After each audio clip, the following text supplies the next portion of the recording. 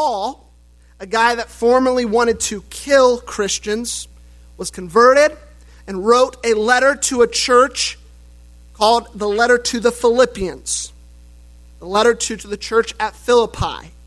This is a letter. We call it an epistle. We call Paul an apostle. Why do we think he is worth listening to?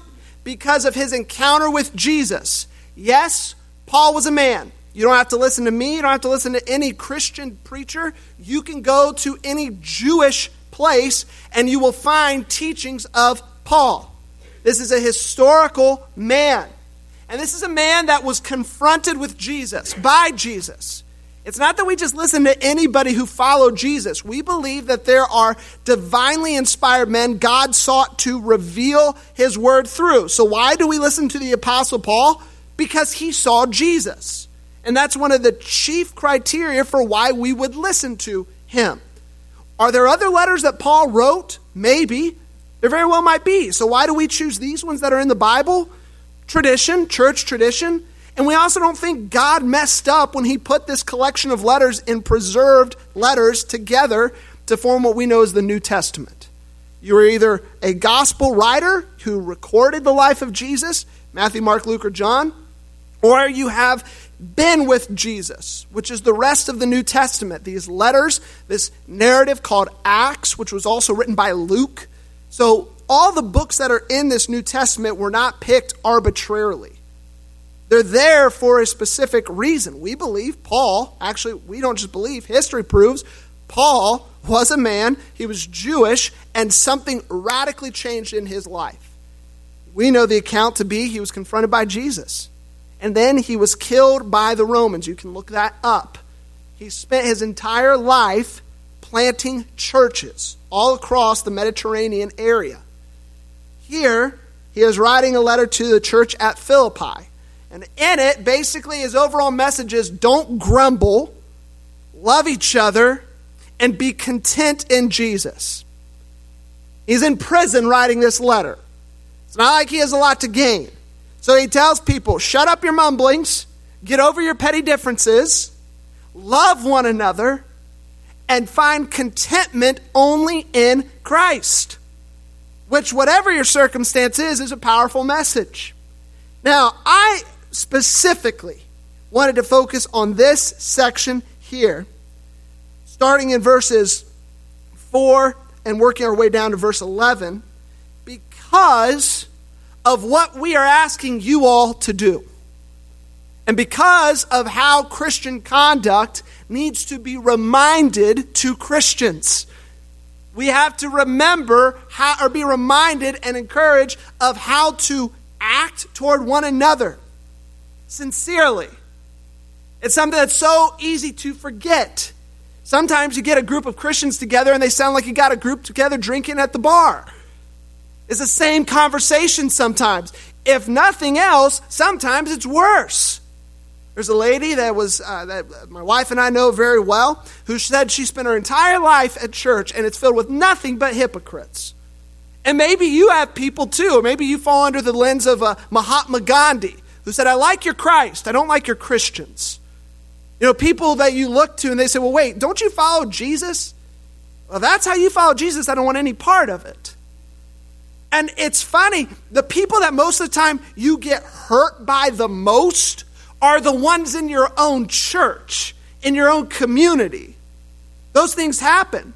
If any of you have spent any time in a church, you've probably been hurt most by someone in your own community, in your own church. Why is that? Why is it that those are the relationships that are so impactful to the point of us not wanting to go back? A lot of reasons. And that's not really the sermon. The sermon here and the point of this is that as we approach one another, there's one overarching theme that if we are going to follow it, will redeem. What do I mean by redeem? I'm using it the same way Jesus redeems creation. He buys it back. The only way that something can be redeemed is if at first it was lost. Why do I say it was lost? Relationships are broken, aren't they? Children turn against parents. Grandchildren snap at grandparents. Siblings fight. Friends betray. Relationships are broken. You can't deny that. So when we say redeemed, I don't mean Jesus just redeems our souls and everything else he didn't care about. No, the gospel cares about your relationships too. And it serves as the example for how we should treat one another. Let me show you. Let's look here. Chapter 2. I'm going to read these. It's not the focus, but I'm starting in verse 1. What verse are you starting at? 3? Okay, perfect. If there be therefore any consolation in Christ, if any comfort of love, if any fellowship of the Spirit, if any bowels of mercies, it's a funny word, isn't it? Bowels of mercies. Fulfill you my joy, that you would be like-minded, having the same love, being of one accord, of one mind. Well, as who? He's calling us in verses 1 and 2 to have this similar attitude. And here he says in verse 3, let nothing be done through strife or vainglory, but in humility, lowliness, as the English Standard Version reads it, in humility and lowliness of mind, let each esteem each other better than themselves. What's that verse saying? Well, it's simple. We must think of others more highly than ourselves. Started my classroom when all the kids came back together. It's been this weird time of virtual learning as a school teacher. They're just sitting behind screens and they've been isolated. When they came back, there would have been two options I could have taken. Let me make all the rules I possibly could, or make no rules and just let them figure it out. Those are the only two options you could have had. Well, if I chose this way, make every single rule possible, what I'm really saying is that when I tell them all these rules, all their problems will be fixed. And that's not true. It doesn't fix one problem, them wanting to follow the rules, does it? I could put in a church handbook, here are the rules you must follow to be a Christian, but that doesn't make you want to obey them, does it? Maybe even your parents, they had a curfew, they had chores, they had different jobs you had to do. What they really wanted was you want to do those things, but you didn't. Why? Because we are broken. We need to be redeemed. So I could have gone that way. I also could have said, you'll figure it out. Well, that assumes that inherently we are good. If I just let people figure out their own way, that means I think they're going to do everything right in general. So I didn't leave those two options. I had one rule. When my kids came back into the classroom, I had one rule, and it was this one. Now, I always disguise it. I'm a public school teacher. I can't just say, okay, kids, open your Bible, go to Philippians chapter 2. Here's the rule for the class. I had one rule, this one. Let each esteem others better than themselves. In other words, think of others more highly than yourself. That's not just morality. That's not just that's a really good principle. It is. It's a gospel presence in the world of most of these kids think they're the most important person in the world. Maybe some of your coworkers think they're the most important person in the world. Maybe you think you're the most important person in the world. Regardless, what has to be transformed is not the set of rules. What must be transformed is you wanting to do good. The Bible says that none are good. No, not one. Jesus himself, the Son of God, says none are good. No, not one. We don't want good. If you read in the book of Genesis, the first book of the Bible, it's really simple. God looks down and says, well, as a result of sin, every imagination, every thought of man is purely evil. That doesn't mean we can't do good. It means we don't want to do good. And we're capable, doesn't mean we all do, but we are capable of being as bad as humanly possible. That's what the Bible teaches. So I could let my kids just go as they were. I could create all these rules, but it doesn't change them wanting to do the rules. It's this one simple. Let each other esteem each other better than themselves. Think of others more highly than yourself. Put others before yourself. Golden rule, do unto others as you would have them do unto you, right? It's really good moral teaching. But if you just leave it there, it falls short. It doesn't make someone want to do it. And that's what redemption is. Let's keep reading. Look not every man on his own needs, but every man also on the things of others. Here's the kicker. Read this, highlight it, underline it, grab a pen, grab a pencil, remember this verse, verse 5. Let this mind be in you, which was also in Christ Jesus. Now, King James translation, which is what I'm reading from, we've got the ESV here. Have this mind among yourself, which is yours in Christ Jesus. Why is there a difference? Because the word yours in the Greek is actually there right in where it says also in the Greek. Now, when the King James language was written, it doesn't make sense to say, have this mind in you, which is yours, that was in Christ, which is yours. It was repetitive, and it didn't make sense in the way they spoke. In the ESV, with language changing, it's really saying this: have this mind among you, which is yours in Christ. Does that mean that this mind Jesus had is now our mind? Or is it an example? I've heard both. And I think there's a really good argument for either, however you translate it. I think the best argument, though, is that the mind Paul is calling you to have is a descriptor. It is yours in Jesus Christ because of this new covenant, the Holy Spirit transforming your mind. And then Paul says, here's what that mind looks like. So, King James translations, let this mind be in you, which was also in Christ Jesus, makes it sound like we take literally the mindset, the attitude, the perception of behavior out of Jesus and put it in ourselves. That's true. Why? You cannot serve God through a carnal mind. What do I mean by carnal? I mean, you wanting to serve God naturally will not happen. You won't. You won't want Jesus unless you are encountered by Jesus and he transforms you. That's the only way you could want to do what Paul's about to describe. But rather than just leave it this mystic thing, what does it mean to have the mind of Jesus? Paul is literally going to describe it, word for word. Let's look at it. Verse 6, who? Being in the form of God. That word there, form, means literally the nature of God.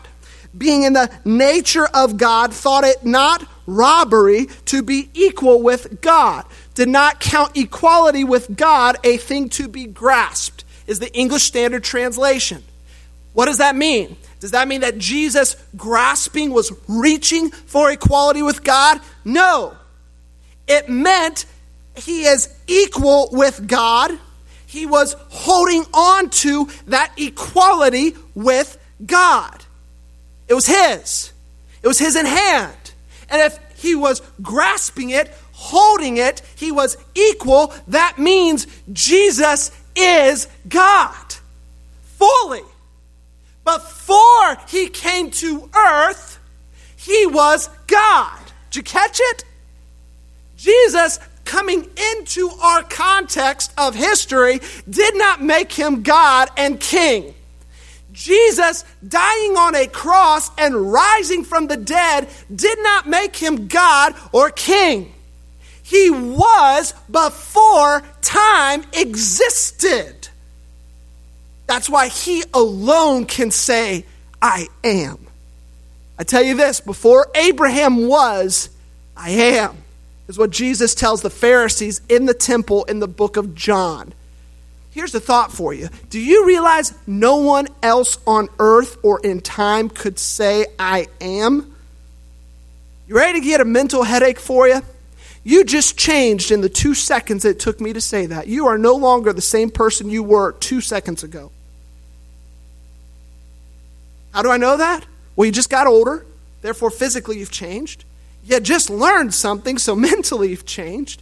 And you just moved. I saw it. Viola just adjusted her mask. She moved. I saw it right then and there. Do you know what that means? You are incapable of ever saying, I am. You are incapable of ever saying, I am. Do you know who can? The person, the divine being, who created time because he is outside of time. God and Christ and the Holy Spirit, this Trinity, three distinct persons being each fully and solely God, is the only being in all of creation who can say, I am, and never change. Jesus is not just a moral teacher. A moral teacher will die. He's also not just an example. He is an example, but nevertheless, always more. Here, Paul says, who being in the form of God, did not think it robbery to be equal with God. In other words, being equal to God, he empties himself. King James translation, verse 7, if we want to keep going, says, but made himself of no reputation. But emptied himself is the Greek word. Literally, gave up divine privilege and powers, not making him less than God, but in an act of service. He didn't look at being God as an excuse not to suffer. Why am I bringing up suffering? Because that is the example Paul is calling this church to follow. Let's keep going. And took upon him the form, the nature, same word, of a servant, and was made in the likeness of men.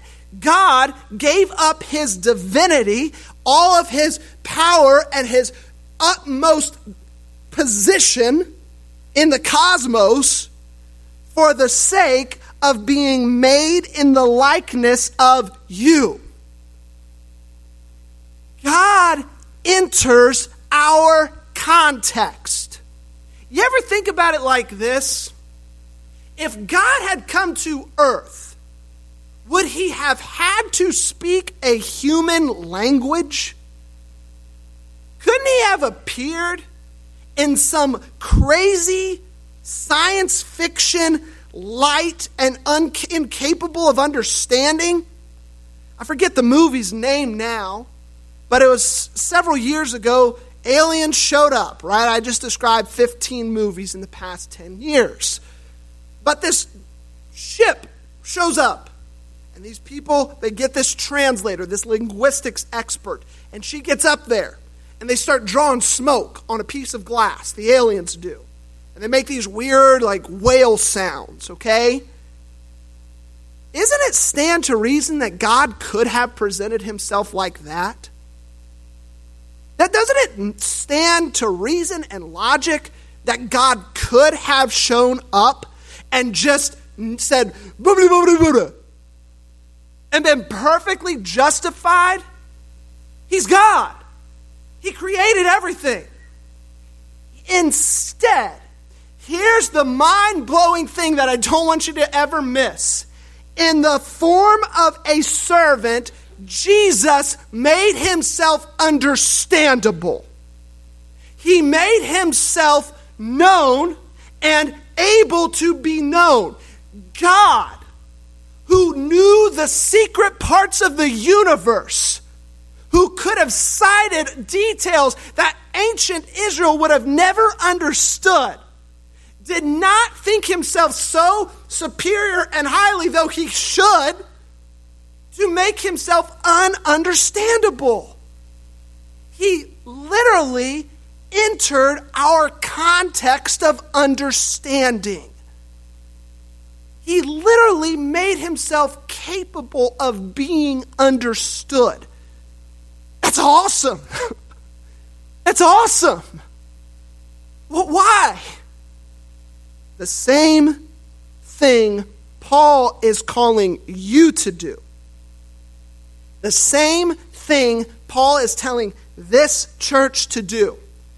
Making himself of no reputation, emptying himself, made himself a servant in the likeness of man, and verse 8, and being found in fashion as a man, he humbled himself and became obedient unto death, even the death on a cross.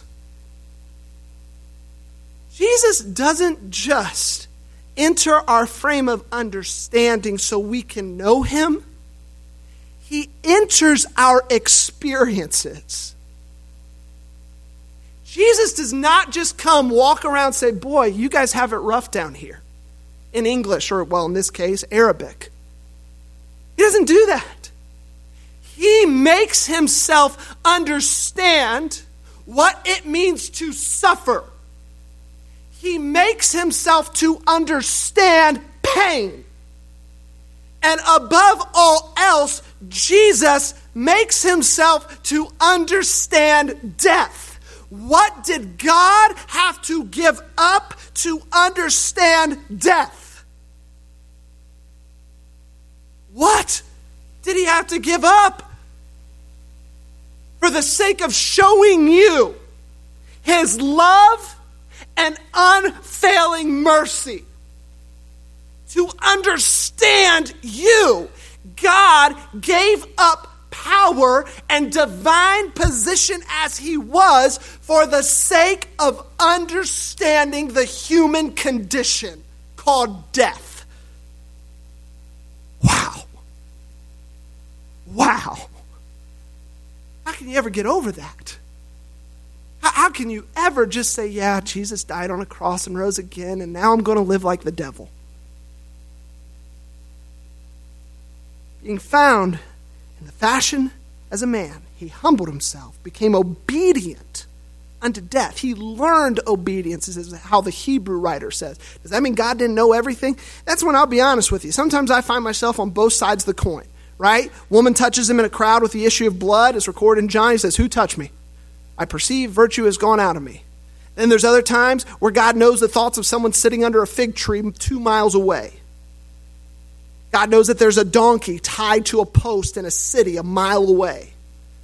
It's weird, okay? It's weird, and I can't even begin to explain the complexities of that. What I can tell you, according to Scripture, is that Jesus empties himself, takes on our context, knows what it's like to be a human that he created, and not only knows what it's like to be a human, he knows what it's like to be a human to the fullest extent, death. Jesus knows.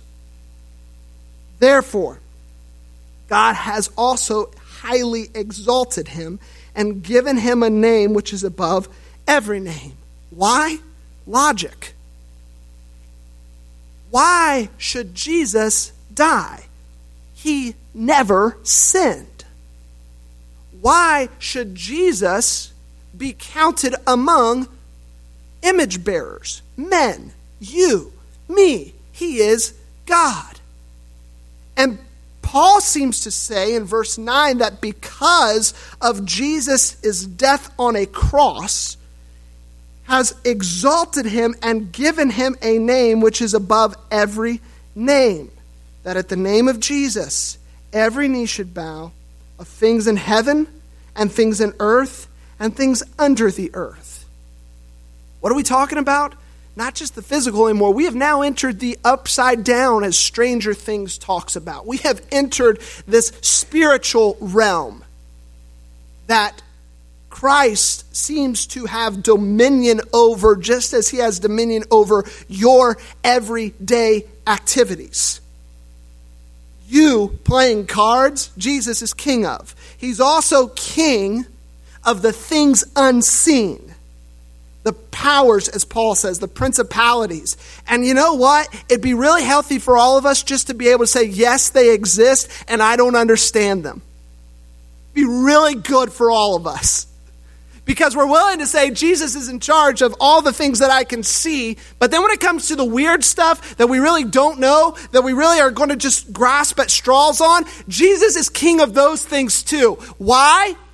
Because of his example, death on a cross, he gave himself and he never had to. Because of that, God, before that plan was set in motion, knowing it would happen, has given him this name, this title, that at the name of Jesus, all things must submit, bow, declare him Lord by your words, by your thoughts, by your actions. You must declare Jesus Lord. And if you choose not to now, my friends, there is coming a day where you must, because you won't be able to help yourself.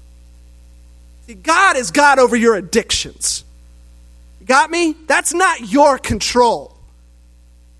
God is God over your pain. It's not something you can find self-pity in. It's something you can say, God has given me, and he's also given you the grace to see you through it. God is the God and Lord over every element of your life, whether you want him to be or not. There's coming a day where he'll prove it to you. He'll show you. You think you were God of your own universe? Let me rock your world. And that every tongue should confess Jesus Christ is Lord. Why? To the glory of God the Father. The Father. Same title given. There's no lesser than. There's service. So why did we just spend 15 minutes on this theological deep dive of who Jesus is? It's simple. So that we can think of others more highly than ourselves. Why do we know those deep things of God? Because they change your everyday actions. Why must we understand the example of Christ? Because evidently God cares about how you treat your friends. He gives you the example of service. And it's not just, let me take your tray for you. Please let me hold the door open. It's an attitude behind those things. It's a redeeming attitude. If Jesus is who he says he is, if he is truly Lord of all creation, master of all domains, king of everything, then why wouldn't he be the king of your attitude towards one another? Why wouldn't he be the ultimate example of how we can treat one another?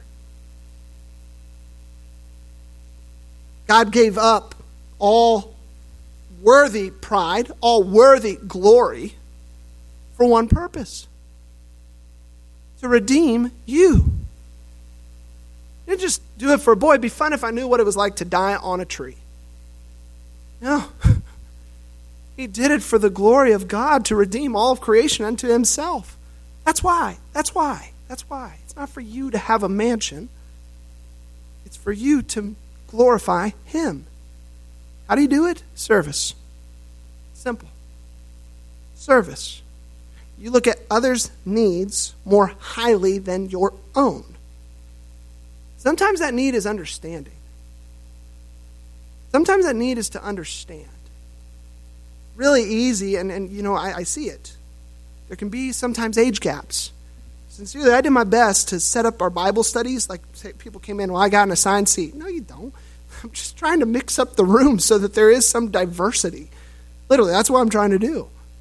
Because it's funny how people will call younger people into something like, oh, you just need to act like me, or, you know, these are the things that I always liked. When you have not made yourself a servant to understand where they are, we can write all of it off. All these kids today, if they would just put the phone down, they would understand and they would see so much better things. Do you ever want to know why they have a phone in their hands? Have you ever tried to understand that? And maybe you just don't care. Maybe it's like, I don't need to understand it. And maybe you think you've got some general, like, overarching fix for it. Anything that isn't Jesus isn't a fix.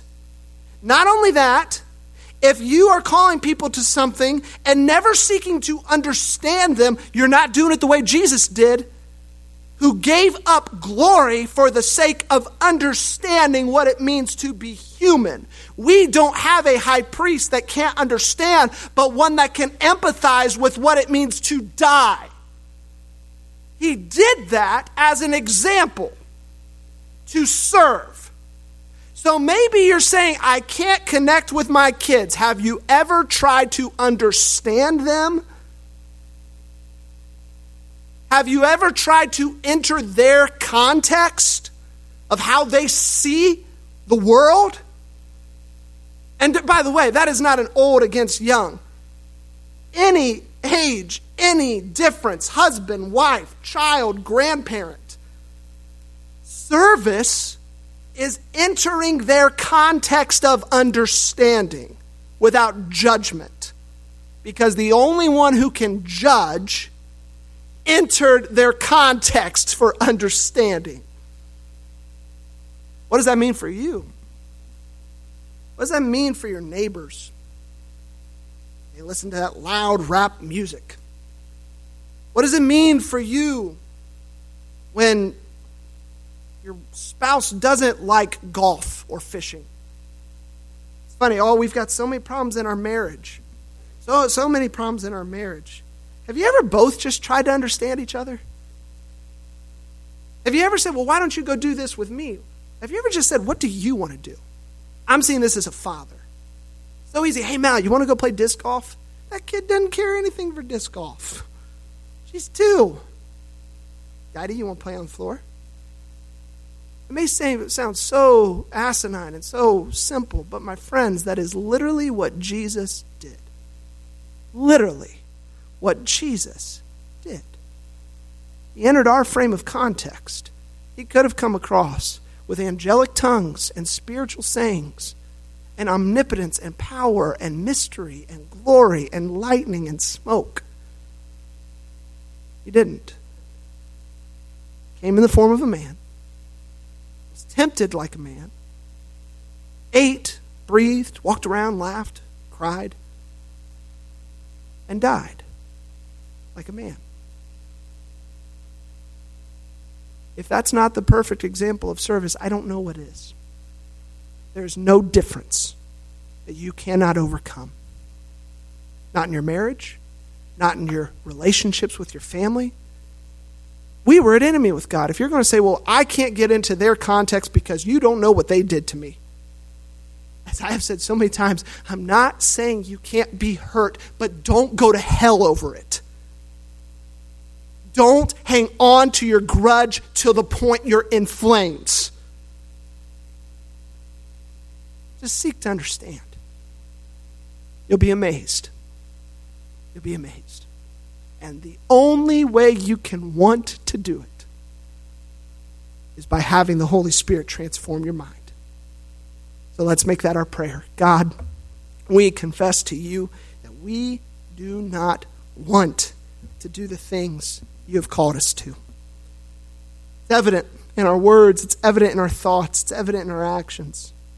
Paul, he himself confessed those things to you. So Lord, we stand claiming that we're human. We're broken. We're sinners. But we thank you for the example by which we can know what good is. We can know the right way to live. Because you yourself lived that way. You yourself cannot just give us an example. So many other religions give an example. But you, God, redeemed us of sin. You paid the price for our rebellion. Now, Father, by your Spirit, may you move us with compassion on those around us, seeking to understand, seeking to make known your glory through service, through wanting to know each other, through loving, even to the point of loving to the point of suffering. Make that our minds. Give us that attitude by only your Spirit, because no other way could we have it. In Jesus' name I pray. Amen. God bless you. See you next week.